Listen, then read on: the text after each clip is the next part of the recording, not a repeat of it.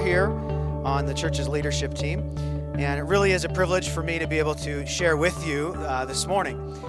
Now, I know that right now we are celebrating something that's incredibly important as a church. This is something we do every year.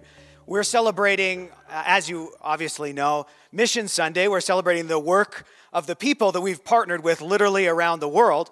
But we're also celebrating at the same time the diversity of all of the different cultures and people groups that God has brought into our church family here at Eastside City Church. It really is a remarkable thing.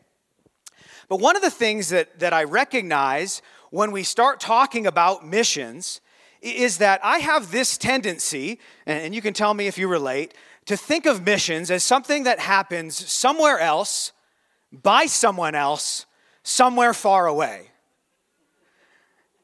And I know, as a follower of Jesus, that we are called to see the world around us as our mission field.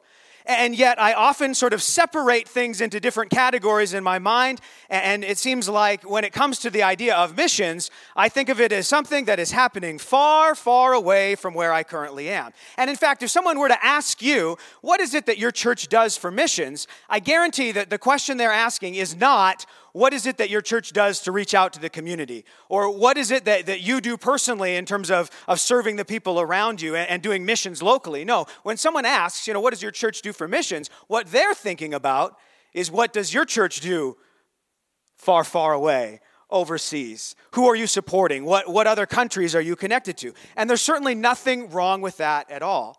But I think the tendency in my mind is to sort of categorize things into little boxes. I have my family life, and I have my friends, and I have my work life, and I have my interests or my hobbies, and then there's church, and then there's spiritual things.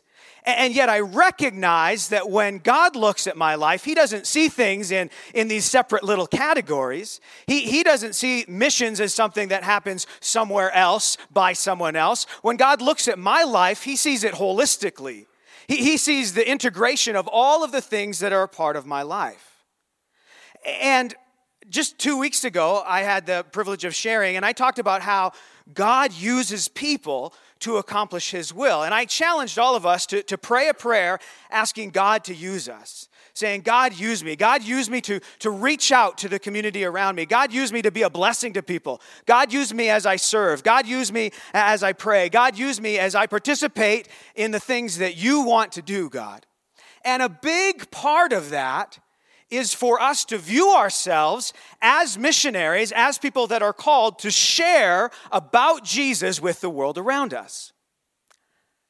And yet I think for most of us, there's a hesitancy for us to talk about Jesus and share with Jesus with the people in our lives that don't know God or are far from God. And when I ask myself the question, why is it that we hesitate? Why is it that I hesitate? I realize for myself it's because I don't want to be associated with religious people, Christian or otherwise, who are pushy about their faith.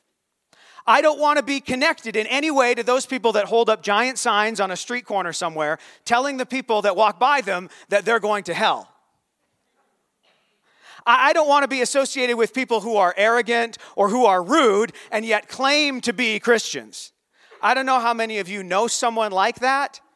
I'm going to be honest, I don't like people like that. It makes my skin crawl. Especially when you meet somebody and you know that they have a horrible reputation as somebody that's like maybe a jerk, but then they're always talking about God. You're just like, oh my goodness. I mean, it's embarrassing. And of course, we all know some weird religious people. Let's be honest. I mean, you might be a weird religious person. Sometimes anyway. But I don't want to be associated with people who are pushy about their faith. I don't want to be associated with people who are trying to share their faith with the point of just winning the argument. Not the point of sharing the love of Jesus, but with the point of proving to everyone else around them that they're right.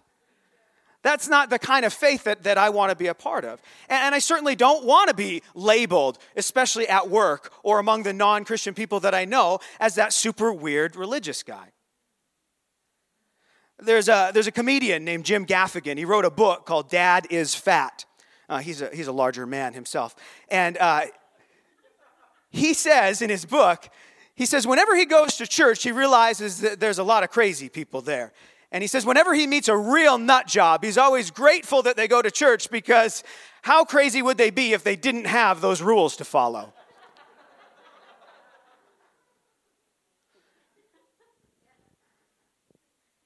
And maybe you can relate to what I'm saying today. Maybe there's been a part of you that's hesitant to share your faith with people. Maybe there's a reluctancy in your own mind to see yourself as someone God has called to the mission field that's literally all around you everywhere you go. Maybe you're like me and you think of missions as something that happens far away by someone else. And part of it is I think it's easy for us to feel like it's someone else's responsibility to do missions work. In fact, I think sometimes it's easy for us to feel like once we've gotten our wallet out and we've given money towards missions, now the responsibility is someone else's. Now we've played our part and that's the end of it. Now, I want to say very, very clearly, okay, don't mistake what I'm saying at all. I believe it's important for us to give to missions. I believe it's important for us to give because God calls us to give. And especially as a church here, we are partnered with incredible people doing incredible work for God literally around the world. And I want to be a part of that. I want to participate in what they're doing by giving. And I believe it's important for us to give. But I also believe that the one commodity that's at least as important as your money is your time. And what I want to challenge us all to do today is to see ourselves as people that are called to the mission field. We're called to the mission field all around us each and every day as we go through the everyday, ordinary things that we do in our everyday life. And because of this hesitancy that I think often we can relate to in terms of sharing our faith, we sort of shrink back and we don't step out, even if God gives us those opportunities to share, because I think sometimes we're not sure exactly what we're supposed to say. We're scared that maybe that person will ask us some really tough theological question or question about the Bible, and we won't have the answer to it. Or maybe we're just nervous about being labeled, and so we shrink back and we don't do it. And today I want us to look at a passage of Scripture in the Bible that has some incredibly important information for you and I as followers of Jesus, especially in light of what it means for us to share our faith and to be people who are willing to step out and see ourselves as the missionaries that God calls us to be. So I want to encourage you to turn with me in your Bibles to 1 Peter chapter 3. If you have a smartphone with a Bible app on it, you can turn with me as well. And we're going to be looking at verses 15 and 16. Now, it's important for us to note that when Peter wrote this, and Peter was one of Jesus' disciples, he wrote this book named after him. It was really a letter that he wrote. And when he wrote this particular passage that we're going to look at, the context of it was he was talking about people who were worried about being criticized or who were going to end up suffering because of their faith in Christ. And what Peter says in these verses, he says, instead of worrying, do this. So let's look at verse 15 here of chapter 3. He says, instead, you must worship Christ as Lord of your life. And if someone asks about your Christian hope, always be ready to explain it.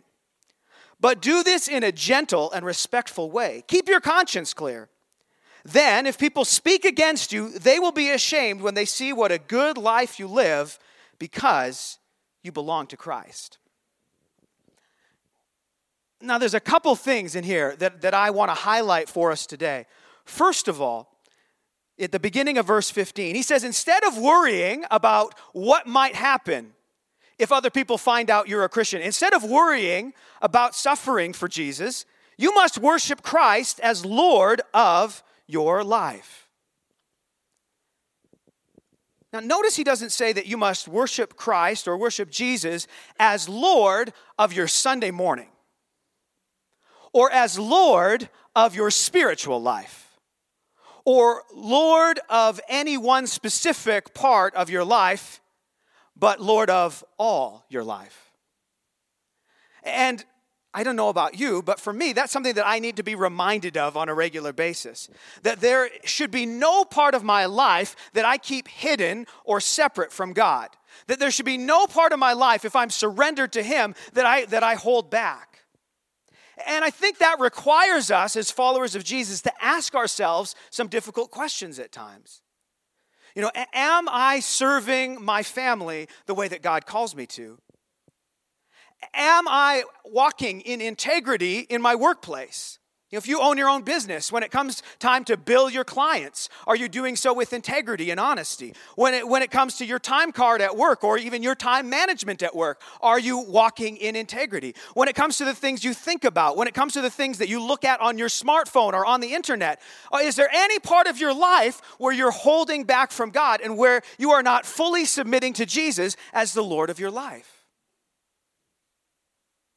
And he also uses this word worship Christ as Lord of your life. Now, oftentimes in a church context, when we talk about worship, what we're referring to is the time when we gather together, usually on a Sunday, and we sing songs to God and about God, and we call that worship. And without question, it is something special happens when we gather together and we worship and we lift up the name of Jesus. But never think for a moment that the worship in your life starts and ends when you walk in the doors of this building and then walk out of it again. Because we are called to worship God with every part of who we are, holding nothing back. We're called to live our lives as an act of worship, to give ourselves as an act of worship to the King of Kings and the Lord of Lords, the God who created the world. We are to worship Christ as Lord of every single part of our lives.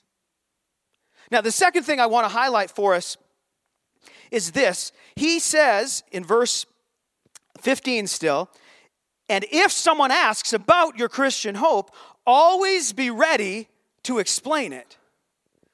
But do this in a way that's rude, that's aggressive. No, he says, always be ready to explain your Christian hope. Always be ready, and to do it in a gentle and respectful way. We are called to always be ready. Always be prepared for that opportunity where God opens the door for us to have those conversations about Him. And when we have those conversations, we're not to do it in a way where we are taking what we believe and cramming it down the throats of the people that we're talking to. When you and I share our faith, the goal should not be to win an argument. We're not in an argument about our faith. Our goal should never be to prove to that other person that they're wrong and we're right. Our goal should be to be able to share why we have the hope that we have in Jesus and do so in a way that is gentle and respectful. And if maybe there was a part of you that felt like, well, I'm just not aggressive or bold enough to talk about Jesus all the time, there's good news here. The expectation that God has isn't that you're being forceful about how you're sharing your faith. It's that you're doing so in a way that's gentle and respectful towards the people that you're communicating with. Now, that leads us to the question, well, what is it that we're supposed to say when someone asks about this hope that we have? When God opens the door for those conversations, and let me say this clearly as well, it is God that opens the door for those conversations. You never know what God is already doing in the lives of the people around you, and you may be surprised if you ask God to use you to reach out to the people in your life, how He's already at work in the lives of certain people around you, and you just didn't know it yet. When God opens that door for you to talk about why you believe what you believe, what is it that you're supposed to say? And in a simple, practical way, I believe that the most important thing that you could say when God opens that door is for you to share your story. To talk about what Jesus has done in your life. For you to be able to say, this is what God has done for me. This is why I believe in Jesus. And for you to be prepared to do that in a simple and concise and clear way. Now, as a communicator, one of the things that I strive to communicate clearly. It's one of the things that I aim for. But one of the things that I personally struggle with is being concise. Any of you that have ever asked me a question probably know that, because I feel the need to give you the entire backstory to set up the answer to whatever the question is. And I apologize for any kind of lengthy conversation that you and I might have had because I have difficulty being concise.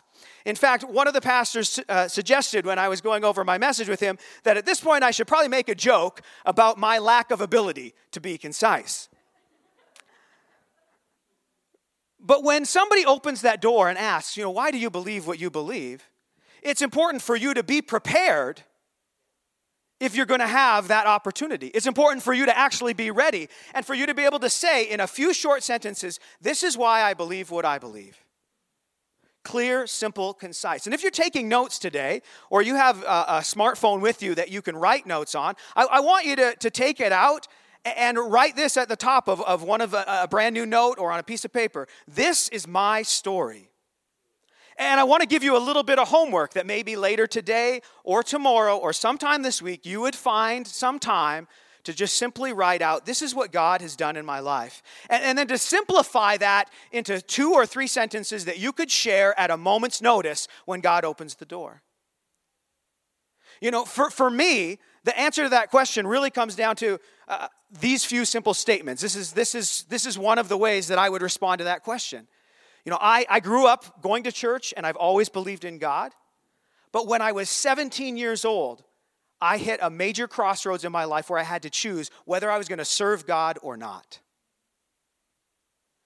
Now, at that point, the door may close and the conversation may not continue. But oftentimes people are like, well, what happened when you were 17? They want to know. They're interested in why you believe what you believe. And now this may sound a little bit cheesy. I realize we're talking about the things that God has done in our life. And hopefully if you've met Jesus, when you met him and as you continue to encounter him and grow in your faith, hopefully Jesus is messing with some stuff in your life. And there's all kinds of things that you could share with someone. But I realize to sort of break it down into something simple like this, it does sound a little bit cheesy. But let me clarify by saying this, that this is simply a conversation starter.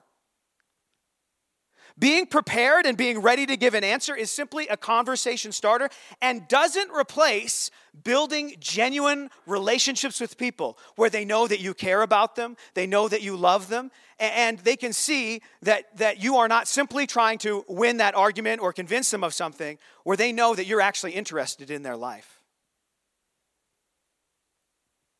And it takes time. But let me say this as well. People can spot a fake. People aren't stupid. They can spot a fake. I have a friend who a number of years ago now was at home. He got a knock at the door. There was an older gentleman there, and this gentleman was going door to door talking about what he believed for a religion that will remain nameless.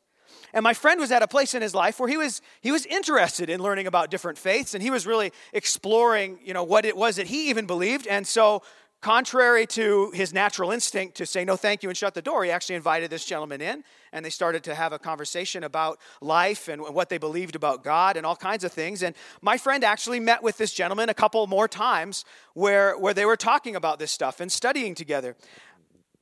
And then one day my friend had this realization that whenever he asked this gentleman something personal, whenever he wanted to talk about, what his family was like or his interests were like, this gentleman always seemed to redirect the conversation back to the point that he was trying to make that day. And my friend recognized this guy doesn't really care about me.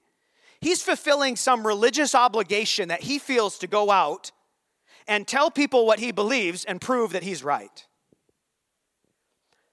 And I don't know about you, but that's not the kind of faith that I want to have. That's not the kind of way that I want to share what I believe. I want to be the kind of person that builds those relationships with people and is praying, God, use me. God, show me what you're doing in the lives of the people around me, so that when someone asks, why do you believe what you believe, that I'm prepared, I'm ready, and when that door opens, that I'm able to share, this is why I believe what I believe. This is why I've placed my faith in Jesus. This is what God has done in my life. I want to encourage you today that you have a story, and your story is important because it's your story. It's not anybody else's story, it's your story. And sometimes we think, well, my story isn't that interesting. My story isn't special, and we discount our own story. But the reason that your story is so valuable is because it's your story. It's the story of what God has done in your life. There's a really well-known pastor named Robert Morris, and one day he was talking with his daughter about sharing her faith, and he said, you could probably reach more people than I have. And he's a man who early on in his life made a lot of mistakes. In fact, when he was first married, he actually had an affair and cheated on his wife. And in response to him saying to his daughter, you could reach more people than I have, she was like, I don't think so, Dad. I have not been as bad as you are.